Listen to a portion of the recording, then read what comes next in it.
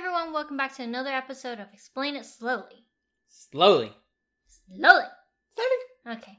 Anyway, so today's topic is relating to iPhones, smartphones. So if you have an iPhone, specifically, every few months, there's usually going to be an update.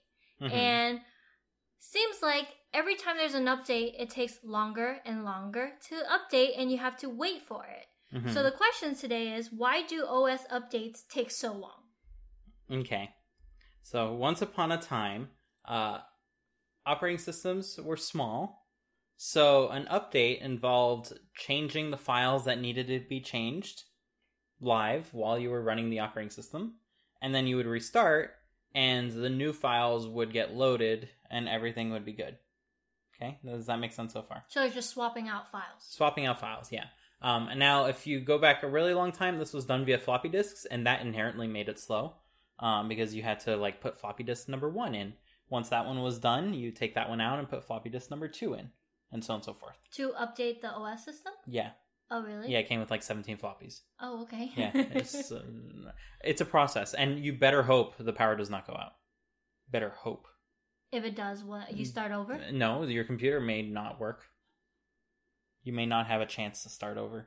Meaning you'll fry your computer if in the middle of an OS update? Well, no, update? The OS might be incompatible, be broken, to the point where your computer does not turn on because the OS is broken. Oh. Anyways, progressing more to modern times with the internet and downloading updates. I think that's the kind of realm that we're talking about. It tended to be that operating systems were very simple. It was just a collection of files. So you download the new update, it would apply that update, hopefully tell you not to do anything in the process, and then it would just restart. Nowadays, things are a little more complicated, with security being a key motivating factor. So basically, we don't want it to be too easy for other things to change files on our computer, namely files that involve the operating system, because then they can insert themselves as malware into the operating system, and then the operating system will think, oh, this is part of me. Let's mine some Bitcoin. Yay. So we don't really want that. So what operating systems do is they use something called cryptographic signatures to make sure that each component is authentic. So before it runs a component, it's going to read it and make sure that its signature matches what has been read. So this is a way of verifying things on computers that they haven't been modified. And if they have been modified, they have been modified by the manufacturer of your computer, say Apple, or the author of a program. So this is called a code signature. That makes sense so far? Okay, so when an operating system needs to update now, not only does it need to replace components, it needs to also update those signatures. And then when the computer restarts, it needs to re-verify all those signatures and make sure everything is good to go. In recent versions of Mac OS and iOS specifically, what the operating system is doing is, instead of just downloading the files that have changed, it's downloading these huge caches that make the computer faster in general, but they're very large, like 2-3 gigabytes.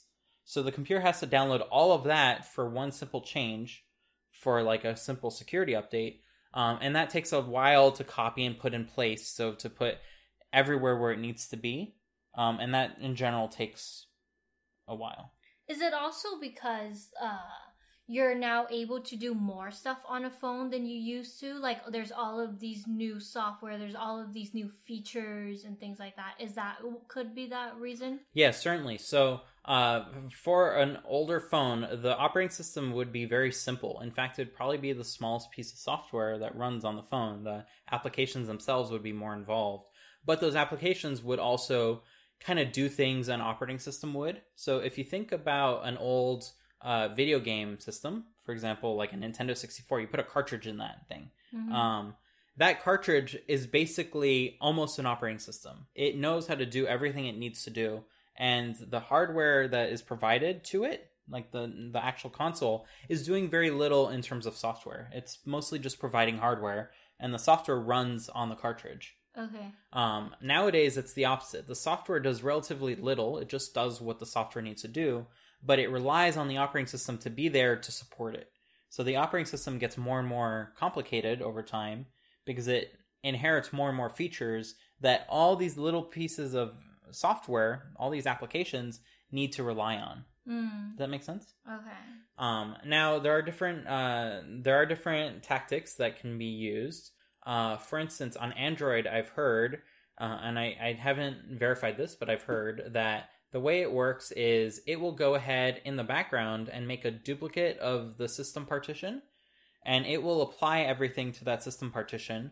And only once it applies everything to it, it will go ahead and tell you, hey, your phone is ready to be updated, and all it needs to do is restart. So from your point of view, all you notice as far as like updating your phone is it asked you to update at one point. You said, okay. And then in the background, it did it. And then at one point it says, hey, I'm ready to restart. And you restart it and you have the new version. So it's a very quick process from your point of view. Mm-hmm. Meanwhile, it started much earlier and it was copying everything to a duplicate of your operating system. The way macOS and iOS work is similar now, like as of this year, it's similar in that, and I don't know if this is changing because we are recording this precisely like 5 days before Apple's Worldwide Developer Conference, where they tend to change all of this. So it might be very different in 3 days, but this is coming out probably like a week or two after the conference, so this might be completely obsolete information. But the way it works now, as of this recording, is very similarly, the operating system runs on its own system partition. This is a partition on a file system called APFS, which is Apple File System. It will make a snapshot of that file, of that system partition, and apply the changes to the snapshot. This is kind of like duplicating the system partition, but a little different. That said, it still seems to take forever. You're using the word partition. Like, what are you referring to? Okay, so let's back up to early days of hard drives. On a hard drive, you'd have a disk, like a physical disk, and you'd have things called sectors that take up, like, I would say 1/4 of the disk. Let's simplify it. So if you imagine a pie, 1/4 of the pie, like that 90-degree angle, would be one sector, and then you'd have 4 of these, right? A partition would be saying, okay, I want to treat this sector as its own hard drive, and these other sectors as their own hard drive. So your entire, software system or whatever is being partitioned into smaller parts to be copied?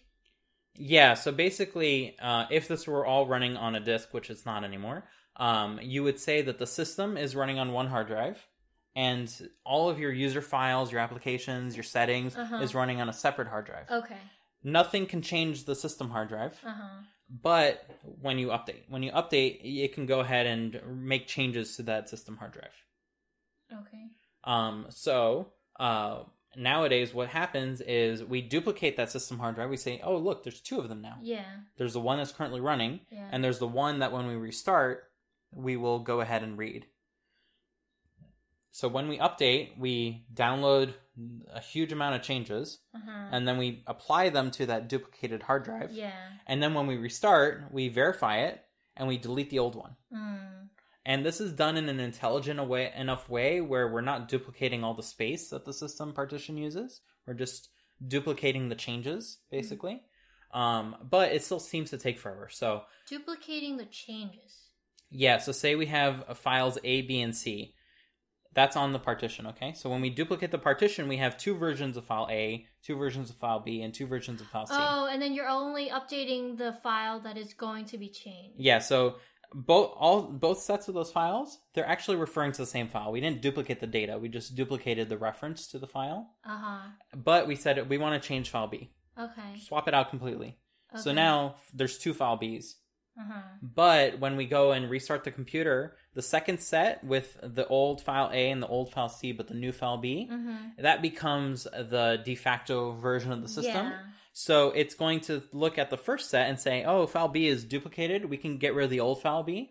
But the old file A and C, those are going to stay there, basically. Okay. So it doesn't do too much work. Got it. But it still seems to take forever. So as far as your answer, why does it take forever? And it's not even that long. It's like 5 minutes.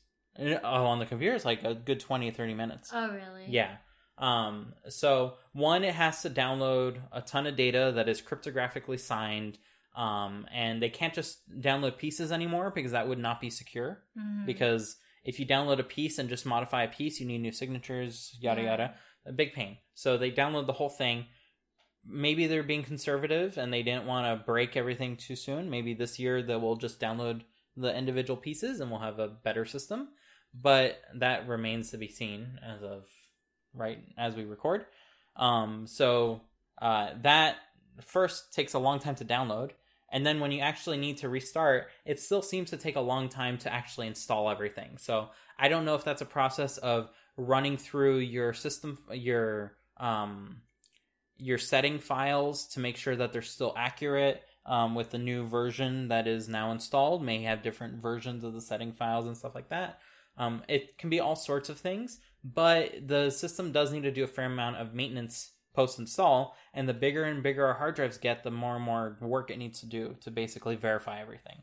So I think those are the two pieces that make things longer and longer to update nowadays, is that downloading portion and then that verification process of applying all those very small little changes. Okay. Any other questions regarding software updates? I don't know why I said it that way. Let me see. Stories you want to share? Don't restart your computer when it's doing a software update. It might turn black, but it's not off. Oh, but it does it for you. Yeah, but sometimes you think it's broken and you get impatient, so then you restart the computer. Don't do that. Is that what you did? That is what I did. And what happened? Broken computer. You broke your computer? Yeah, need to reinstall everything. Which one? A while ago now. My M1? No. Was that what happened?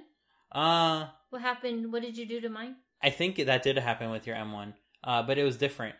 We were transferring everything from your old computer to your new computer, but that's not really the update. That was just like the new computer setup. But it was going so slow, so I was like, this is taking too long. So I restarted the process, hoping to use a direct cable, and that did not work so well because the OS was brand new and like half broken.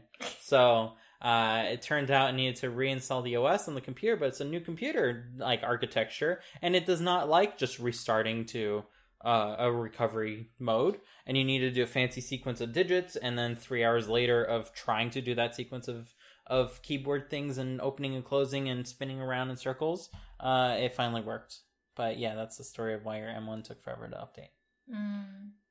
It probably still would have been slower sticking with the original option, so I stand by my stupidity. Yeah. Moral of the story, not for that one, but for the previous one, for the previous one of don't let the power go out on your computer while it's updating. Buy a computer power backup. They're like $200, cost less than your computer, saves you when you need it, especially when you experience brownouts and stuff like that. Why is it called brownout? It's called a brownout because the power does not go out completely, so the lights turn brown instead of white. But that's because you're using yellow lights. Yeah. So it goes brown. What if you're using white lights? Then you don't call it a brownout. You a gray out. Have your brilliant white lights, which will probably be yellow under low power conditions anyway. So. Oh, okay. Okay. Sounds good. Sounds good.